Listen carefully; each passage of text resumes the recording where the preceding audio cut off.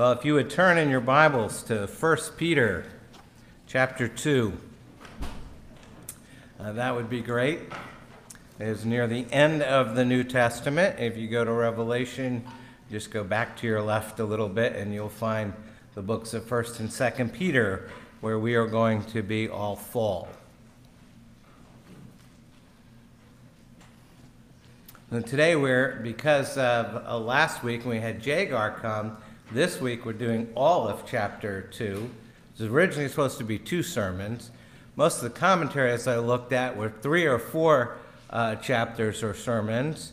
Most of the sermons I looked at were 5 or 6, and one was 9, covering these verses. So we're going to cover an enormous amount of material and not an enormous amount of time, I hope.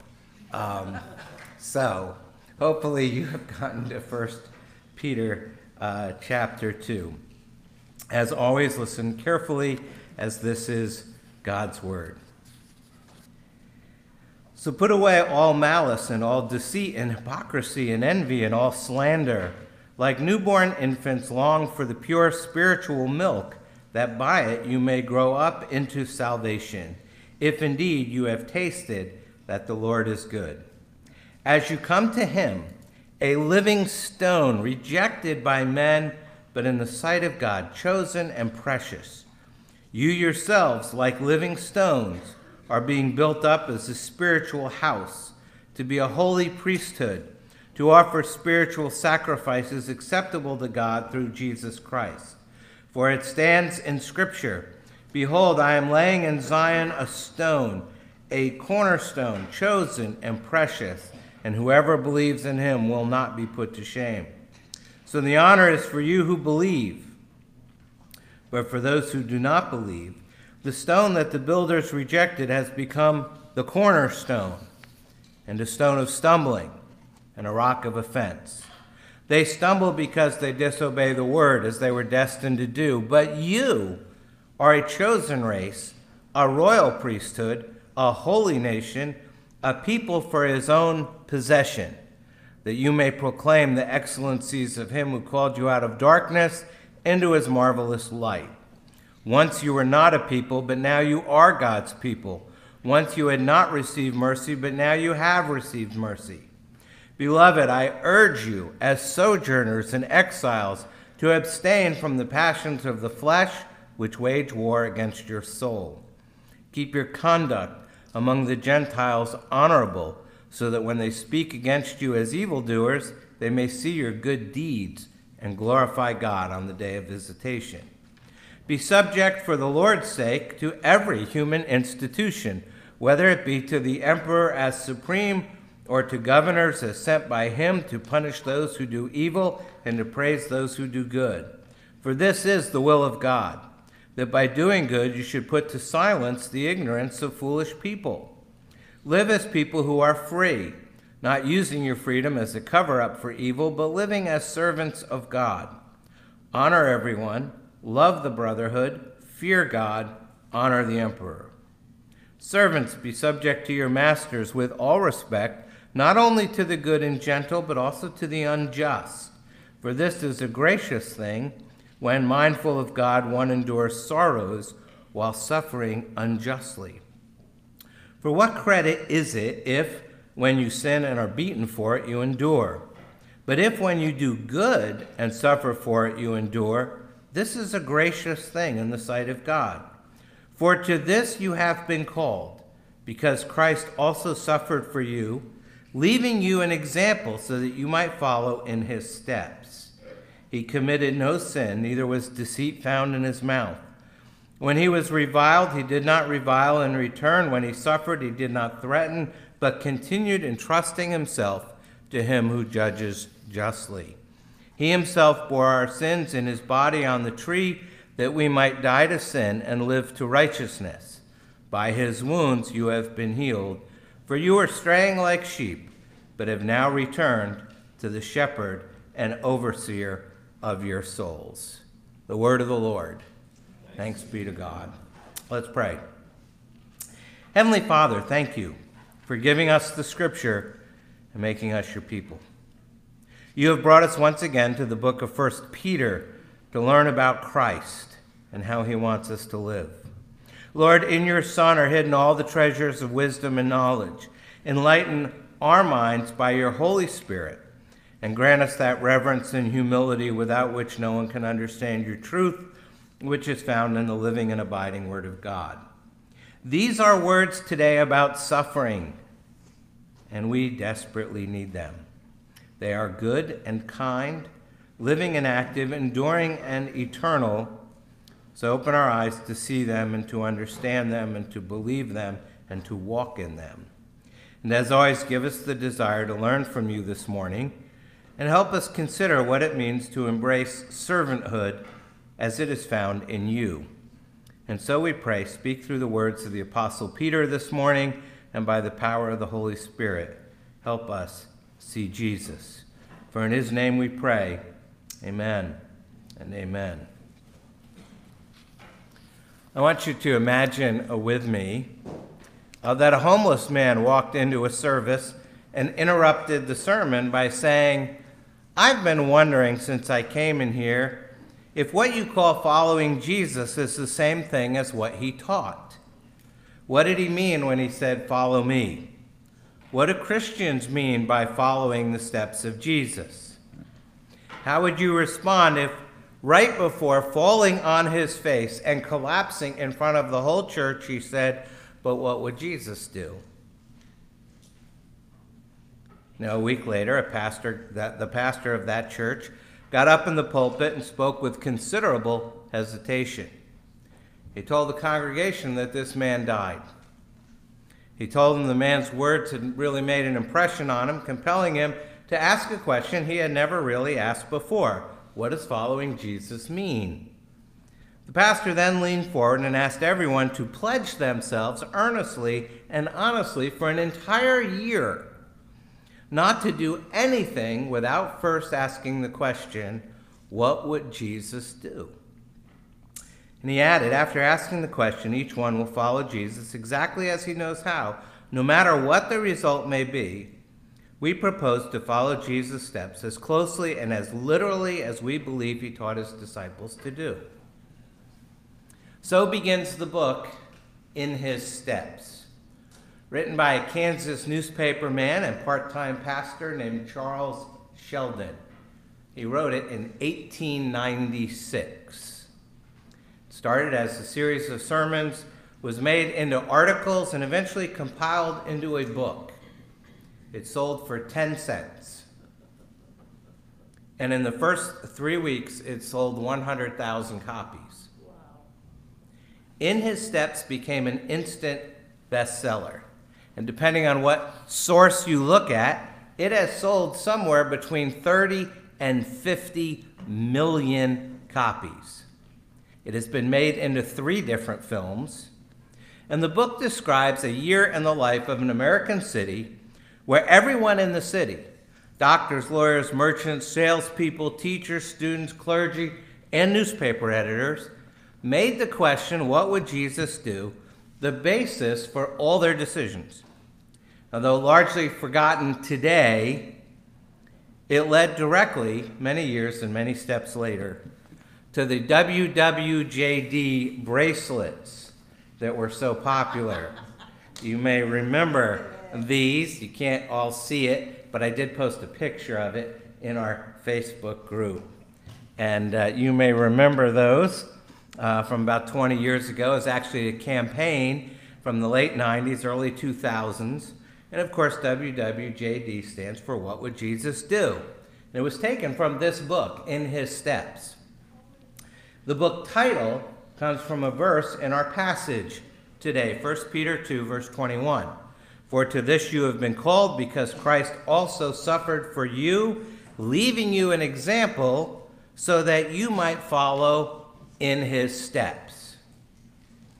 Now, since we're doing the whole chapter today, which, as I said, could easily be multiple sermons, we're going to touch on a number of topics to include worship, the church, obeying governing authorities, how we should behave, following Christ, along with persecution and suffering, and probably a couple more that I missed.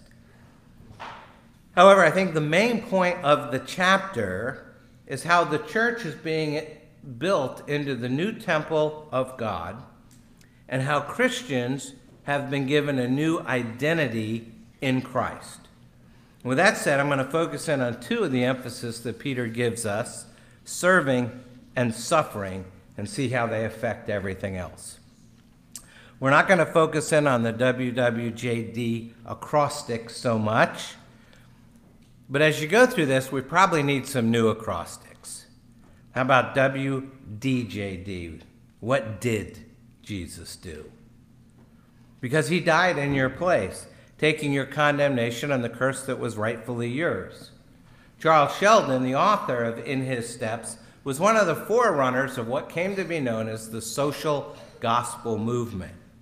There's not much in his book about the death, burial, and resurrection of Christ. However, the church's role here is not to reform society, but to share the gospel that saves souls. And then those saved souls living out the gospel will bring about societal change. So the reform of society is the duty of individual Christians, much more so than it is the duty of the church. We still aim for that, but as the duty of the believer, more so than of the church as a whole. And second, we need to ask WWID, what will I do? Because Jesus paid for your salvation, but you still have to surrender to his lordship, submit to his word, and be saved. And once you're saved, then you are to serve. And Peter promises that there'll be some suffering with that. Think about what it means to serve. A volunteer picks and chooses when and even whether to serve. And I hesitated about putting this in because the church runs on volunteers. But a servant serves no matter what. A volunteer serves when it's convenient. A servant serves out of commitment. Someone once said it well. I tried to look this up. I couldn't find who said it originally. The servant does what she is told when she's told to do it. The volunteer does what he wants to do when he feels like doing it. It's probably a good summary. The next thing we need to understand is the Old Testament background, the Old Testament context for this chapter. Peter here is quoting a number of Old Testament verses, but most prominently Exodus 19, Isaiah 43 and 53, and Hosea 1 and 2. And if you remember, think about those three books. Exodus is the story of God's people being freed from slavery and suffering. Isaiah was written to a people suffering in exile who've been promised both a return to their land and a coming Messiah, described as the suffering servant. And Hosea was written to a people who have abandoned God for idolatry and immorality, but whom God will call back to himself because he's faithful to his promises and keeps his covenant. So all these books are addressed to people who are experiencing suffering and exile and abandonment. All things that God's people in Peter's time are dealing with, and all things that God's people in our time are dealing with as well. So let's turn to our text today, 1 Peter chapter 2, and we'll start with the sacrificial church. The sacrificial church, verses 1 through 12. So if you have a sermon outline, that would be the first blank there. You can download those outlines from the church website. So again, verses 1 through 12. So put away all malice and all deceit and hypocrisy and envy and all slander. Like newborn infants, long for the pure spiritual milk, that by it you may grow up into salvation, if indeed you have tasted that the Lord is good. As you come to him, a living stone, rejected by men, but in the sight of God, chosen and precious. You yourselves, like living stones, are being built up as a spiritual house, to be a holy priesthood, to offer spiritual sacrifices acceptable to God through Jesus Christ. For it stands in Scripture, behold, I am laying in Zion a stone, a cornerstone chosen and precious, and whoever believes in him will not be put to shame. So the honor is for you who believe. But for those who do not believe, the stone that the builders rejected has become the cornerstone, and a stone of stumbling, and a rock of offense. They stumble because they disobey the word as they were destined to do. But you are a chosen race, a royal priesthood, a holy nation, a people for his own possession, that you may proclaim the excellencies of him who called you out of darkness into his marvelous light. Once you were not a people, but now you are God's people. Once you had not received mercy, but now you have received mercy. Beloved, I urge you as sojourners and exiles to abstain from the passions of the flesh, which wage war against your soul. Keep your conduct among the Gentiles honorable, so that when they speak against you as evildoers, they may see your good deeds and glorify God on the day of visitation. So this section has the key verses, notably verses 9 and 10, that show us how the church is being built into the new temple of God, and the Christians are given a new identity in Christ. The Apostle Peter is reminding everyone there's this great building process going on. God is building you up like living stones into his temple. Well, what does that mean? Well, first of all, you have to notice that he calls Christ a living stone rejected by men, but in the sight of God chosen and precious. When Peter calls Jesus a living stone, he's speaking of his resurrection. Jesus' crucifixion was humanity's verdict, but his resurrection was God's vindication. And throughout his life, death, and resurrection, God made him to be both Savior and Lord, exalted him to the highest place, and gave him all rule and authority. Humanity cast him away as an insignificant pebble, but God exalted him as the cornerstone in verses 6 and 7. And Peter uses this image that comes from Psalm 118 of a stone for a building that is laid first and by which all other stones are oriented. The cornerstone sets out the direction for the building. Isaiah 28 explains it further. Therefore, thus says the Lord God, behold, I am the one who has laid as a foundation in Zion a stone, a tested stone, a precious cornerstone of a sure foundation. So we see the cornerstone serves as the foundation stone. It's the baseline from which everything else is measured. And then Peter says, as you come to him, he's saying, he's your mark, he's your measure, he's your baseline, he's your starting point. And then he lets us know that he's already been through what you're going through now or what you may go through in the future. It says he was rejected by men, just as you have been or may be rejected and excluded by people. But then he says, but in the sight of God, chosen and precious, just as you are precious in the sight of God who chose you. And since Christ is the cornerstone, he's telling us you have to see yourselves as additional living stones, being connected to him, the living stone. That is, instead of being a simple group of excluded social outcasts, suffering in exile, unsure about our relationship with God and why he would even consider taking on sinners like us, we are to find our identity as individuals and our identity as a church in the relationship we have with Christ, the cornerstone upon which our life is built. So the first part of your new identity in Christ is being like living stones being built up into a spiritual house. The second part of our new identity is being a holy priesthood to offer spiritual sacrifices acceptable to God through Jesus Christ. Now you have to understand in the context of Jewish history what it meant to be a priest. They had special responsibilities in the Old Testament. They were the most honored men in the land. They wore special garments. They had a special calling. They had special access to holy places and holy objects that the average person never saw. They offered up prayers on behalf of others, and they made the sacrifices to atone for the sins of the people. you were very reverent around the priests. Now, some of you I know come from a Catholic background, and so you know what I'm talking about. You are always careful how you handled yourself around the priest. And now Peter is telling them, remember, these people are scattered. They're in exile. They're all over Asia Minor. They're living in tents, and they're in caves, and they're in hiding, living in basements.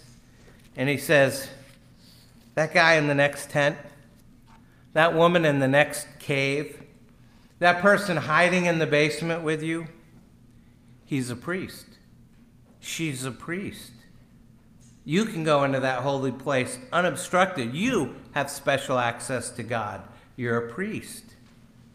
Hebrews 4:16 says, let us then with confidence draw near to the throne of grace that we may receive mercy and find grace to help in time of need. Only priests can do that. But Jesus says, now you can do that. You're a priest. Now we see in these verses that there's two kinds of people here. There's those who believe in God and who are being built up for his purposes, and those who reject Christ, build themselves up and wind up stumbling over everything he says. But in either case, you can't deny that the stone is there, the cornerstone being Christ. This stone is either your guide to having a life that makes sense, even when it's not easy. It certainly wasn't easy for any of the people Peter's writing to. And it provides you with an eternal hope that will never disappoint. Or this stone is your obstacle, your stumbling block, the rock you trip over, the stone you keep running into and can't get away from until you decide what to do with it. And once again, Peter wants you to know who you are. He's laying out, there's two paths here. And he wants to reinforce that if you go on the right path with Christ as the cornerstone, then what God says is true about you. He wants to reinforce your identity in Christ. So he reminds you. Look at verse 9. You are a chosen race, a royal priesthood, a holy nation, a people for his own possession. I can't help but mention, I love the King James Version of this verse, because instead of his own possession, it says you're a peculiar people. You know, looking around this morning, it's not inappropriate. But these are special names for God's people. Royal priesthood, holy nation, his own possession. They all come to us from the Old Testament, multiple times and places, but most prominently in Exodus 19, where Moses is addressing the nation of Israel, preparing them to enter the promised land. And he says, now therefore, if you will indeed obey my voice and keep my covenant, you shall be my treasured possession among all peoples, for all the earth is mine, and you shall be to me a kingdom of priests and a holy nation. Peter keeps drawing from the Old Testament. These are high and exalted titles repeatedly used in the Old Testament to describe God's people. And Peter's saying these titles now apply to God's new community, the church. Now, to be honest, we don't generally know a whole lot about kings and priests. We live in a country without kings, and we attend a church without priests. But those are two of the highest offices in the Old Testament, along with the prophet.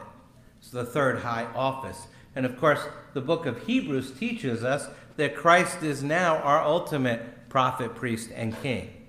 And we are becoming like him, being conformed to his image. So we are now people with unique and special privileges, with a massive status change, living before a holy and sovereign God who by his grace has made us his people forever.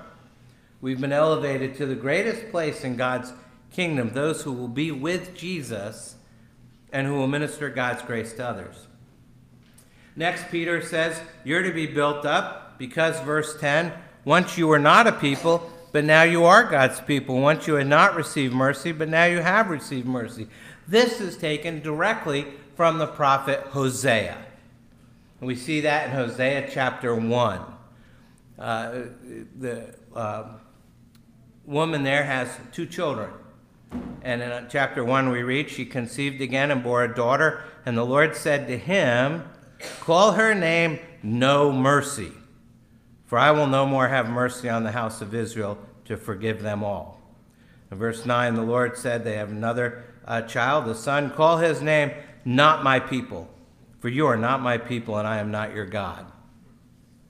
Those of you planning to have more children probably don't want to pick these names here, No Mercy or Not My People. But Peter's telling us all of this is now reversed. And it's all reversed because in Hosea 2, we have the promise of God. And he says, in that day I will answer, declares the Lord, and I will have mercy on no mercy. And I will say to not my people, you are my people. And he shall say, you are my God. And that's still true. You used to be without God and without hope in this world, but now God has poured out his mercy on you. You are objects of God's favor, the recipients of God's love, his very own possession, people who belong to Jesus. That is a promise of God, and you can take him at his word. So you are being built up into Christ as living stones, a royal priesthood, a holy nation, his treasured possession. And we are to respond out of gratitude for the love and acceptance and mercy that he has now showered upon us. Third, if we have to back up a little bit, back to verse 9, we see that we're being built up because, it says, verse 9, that you may proclaim the excellencies of him who called you out of darkness into his marvelous light. You're now a witness of what God can do. You used to live in darkness, now you live in the light. You didn't know where you were going, and you tripped over the stumbling stone and the rock of offense, but now you use that rock as the foundation of your life.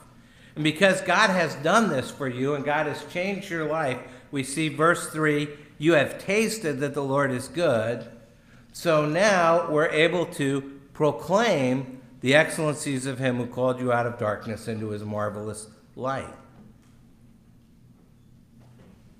People need to know that God's not mad at them, that he loves them with an everlasting love, that he wants to shower them with his mercy, just as he did with you, just as he continues to do with you. And what Peter wants from the church and what God wants from his people are hearts and minds that are so focused on him, with attitudes and actions based on love and on grace, so much so that it's obvious to everyone around us. I mean, that's the main point of the chapter. The church is being built into a new temple of God, and Christians are given a new identity in Christ. So much so that it's obvious to everyone about us. We are to look different, be different, sound different, act different, think different. And while that's the main point, that's actually the easy part. See, then Peter gets to the hard part. He gets really to the application, and things get difficult. Because this new building, this new identity, leads to us becoming suffering servants. Verses 13 to 20. We're the suffering servants. Picking up verse 13, be subject for the Lord's sake to every human institution, whether it be to the emperor as supreme or to governors as sent by him, to punish those who do evil and to praise those who do good. For this is the will of God, that by doing good you should put to silence the ignorance of foolish people. Live as people who are free, not using your freedom as a cover-up for evil, but living as servants of God.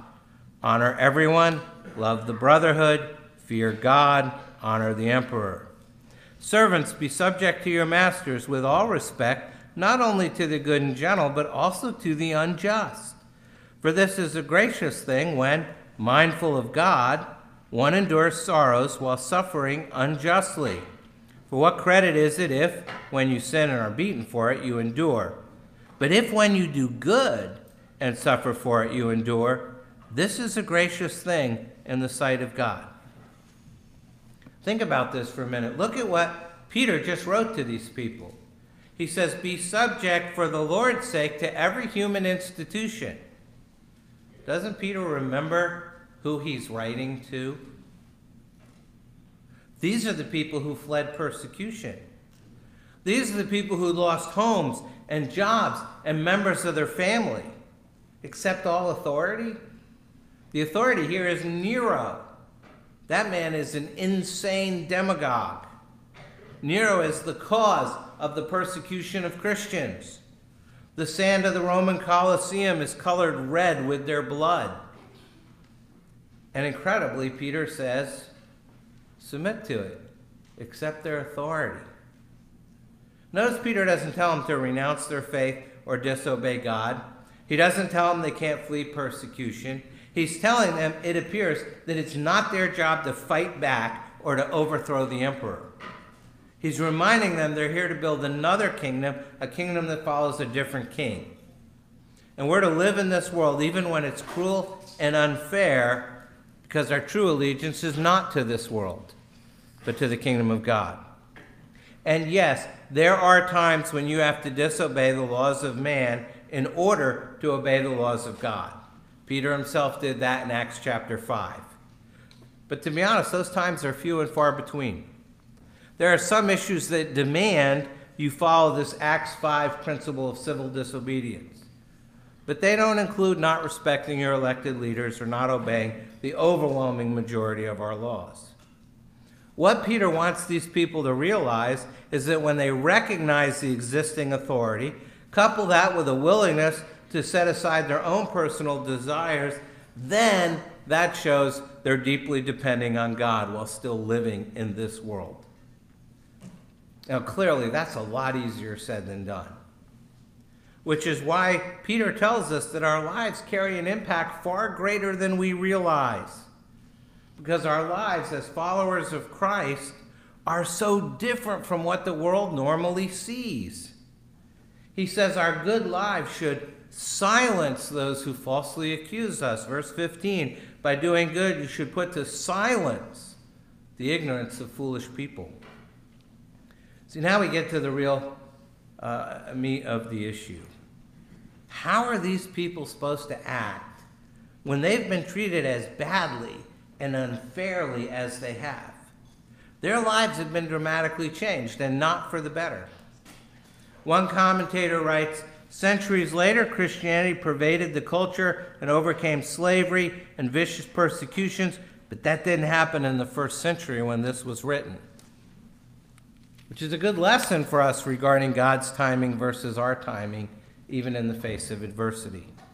While God certainly commands us to be salt and light and bring about justice and change in our culture, his ultimate priority is still changing the human heart. Remember that our being light in the darkness is for the purpose of bringing Christ to people and changing people, not in a mass society, but one-on-one and face-to-face. If we're going to be light in the darkness, then sometimes we're going to have to live in the darkness. And sometimes that darkness seems unfair. And that darkness can bring unwanted changes and unexpected situations and unfair treatment into our lives. It's not like this doesn't happen in our lives already. Has anyone ever had an uncaring or ungrateful boss? Looking to see if Frank puts his hand up.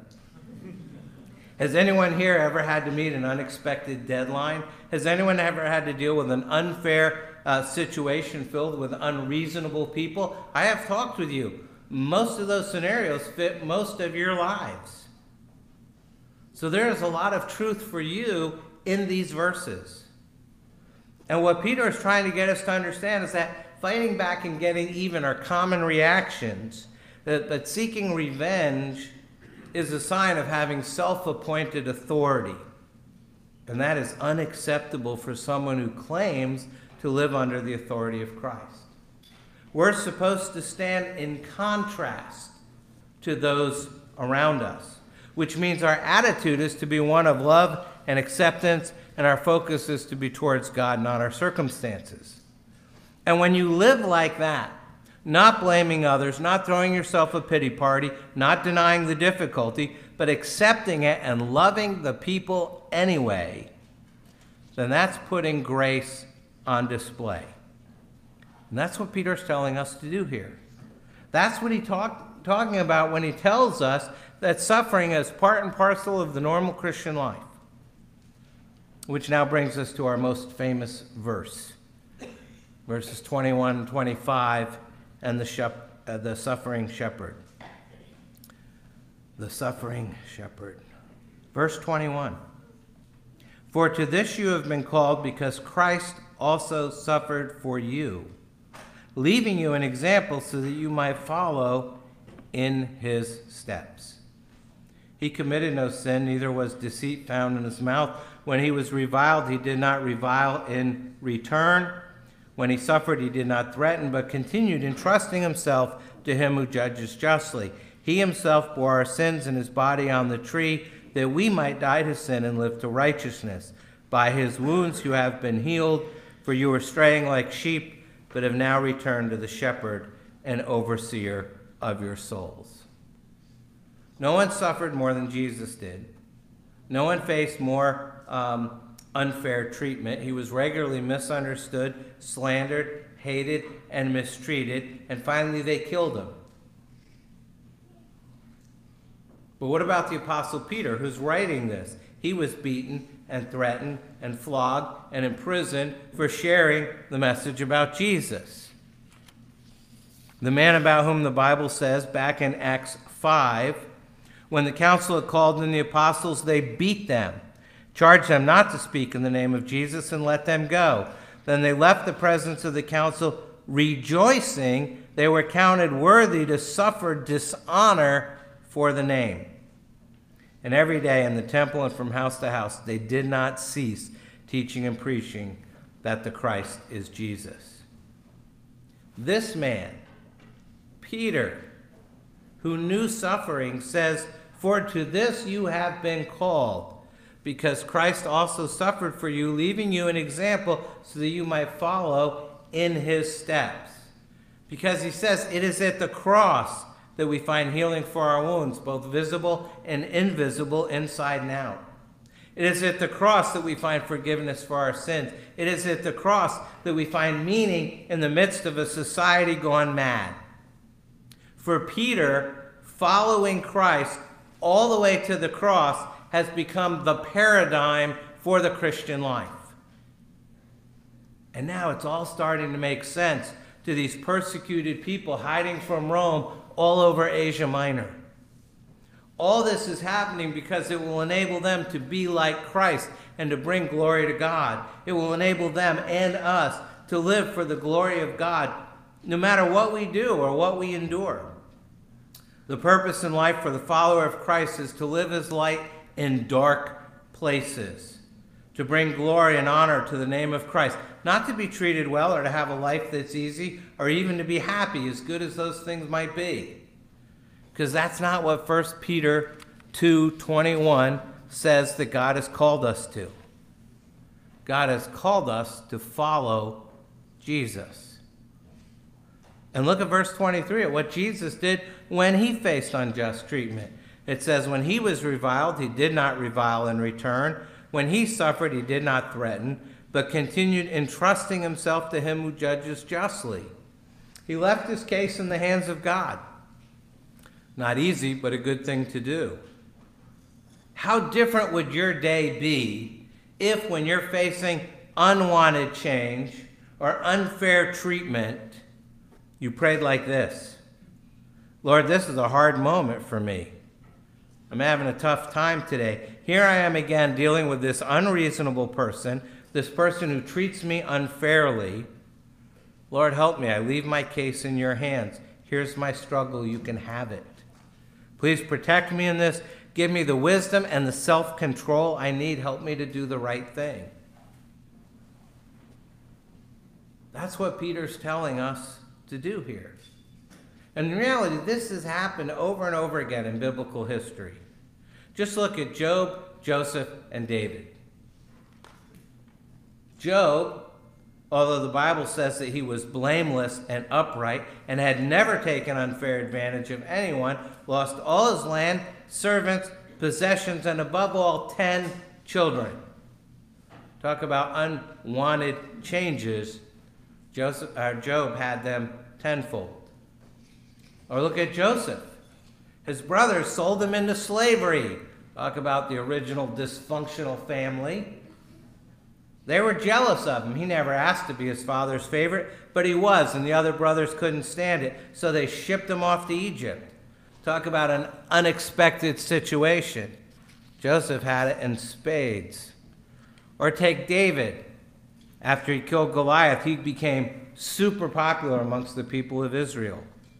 He also became the object of King Saul's rage. David had only done good for Saul. But Saul became so jealous of David's popularity that he hunted him down and tried to have him killed for 10 years. Talk about unfair treatment. David lived in it for a decade. Unwanted changes, unexpected situations, unfair treatment was part of God's plan for Job and for Joseph and for David. And it's actually part of God's plan for each of us, because it enables us not only to put grace on display, but also to live as Jesus did. Think of it, because David refused to take vengeance on King Saul that we remember his story today. It's because Joseph was so willing to forgive his brothers that we admire him today. It's because Job didn't waver in his steadfast belief in a loving God, despite all the unfair changes that had hit him, that we're impressed by his patience and by his faith today. We can expect the same treatment from the world that those in Peter's day experienced. Jesus taught us that our identification with him will mean being hated. If the world persecuted Jesus, we can be certain it will persecute us. Servants are not above their master. In parts of the world today, this means imprisonment and even death. Currently in the United States, we aren't facing imprisonment or death for our faith. But Jesus' words regarding the cost of identifying with him still ring true. Holding to Jesus and biblical convictions can cost you a promotion, an election, or a lawsuit. Confronting expressive individualism and advocating for God's vision in the most intimate matters of human life can get you demonized and vilified as a hateful bigot. Now, truth be told, some Christians invite these labels with behavior that is less than winsome and wise. But so many believers with a humble and compassionate posture are met with hostility when they verbalize their convictions. And we're not supposed to be shocked by that. Jesus did not pull a bait and switch on us. He was clear about this right from the very start. And if we hunger for our own glory, or we draw back out of fear of man, and that tempts us to privatize our faith in order to preserve our own honor before others, then we've lost sight of the worth and value and preeminence of Jesus, and we have valued our reputation above his. Our failure to unashamedly align with Jesus on the most sensitive matters of our day through fear of losing face betrays a gross underestimation of the worth and value of Jesus. When we avoid taking Christ-honoring positions on whatever the lightning rod issues of the day are, so as to manage our public relations, we have overvalued our relationship with people and undervalued our relationship with Jesus. We've lost sight of how precious Jesus is to the Father and the honor that God has bestowed upon him. But we've also lost sight of the honor that God promises to those who share his view of Jesus. There are real and lasting consequences to our response to Jesus. Peter cites Isaiah 8:14, and he will become a sanctuary and a stone of offense and a rock of stumbling to both houses of Israel, a trap and a snare to the inhabitants of Jerusalem. And Peter uses this verse to describe Jesus as the stone of stumbling and the rock of offense, by which he means, listen to me very carefully now, that Jesus can become an occasion for sin. Here's the point. Jesus presents us with an opportunity to experience the greatest rescue, a rescue from sin and judgment into the promise of glory. But he also presents us with the opportunity for the greatest ruin. We can experience the greatest salvation or commit the greatest sin, that of rejecting the chosen and precious Son of God. God means for his Son, this chosen and precious cornerstone, to be polarizing, to divide the people, to those who know Jesus and those who don't. And when loyalties conflict, Jesus demands that he take priority. He draws clear lines. Sometimes those lines can even divide a household. And our post-Christian context that we live in today has awakened us to his polarizing nature. We can come to him for rescue, or we can stumble over him to our own ruin. We can embrace him as the suffering servant and know his salvation and become suffering servants ourselves, or we can take offense at him and reject him to our shame, which is what the world actually expects us to do. And it is when we act the opposite of what the world expects that we find that we're trusting in the one who bore our sins in his body on the tree, that we might die to sin and live to righteousness. It is then that we actually believe by his wounds you have been healed. It is then that we eagerly return to the shepherd and overseer of your souls. When confronted by the vicious spirit of the age, we're to respond with grace and with love as suffering servants of the suffering servant. That's what it means to follow in his steps and to become who Jesus is calling us to become. Think about that. You need to pray. Take a moment to do that, and then I'll close.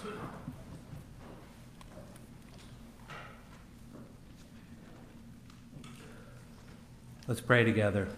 Our Lord and our God, thank you that you have spoken to us by your Son. Open our eyes that we might see our sin and then see our Savior. God, our Father, we bow before you and we confess our failure to see your demands on our lives.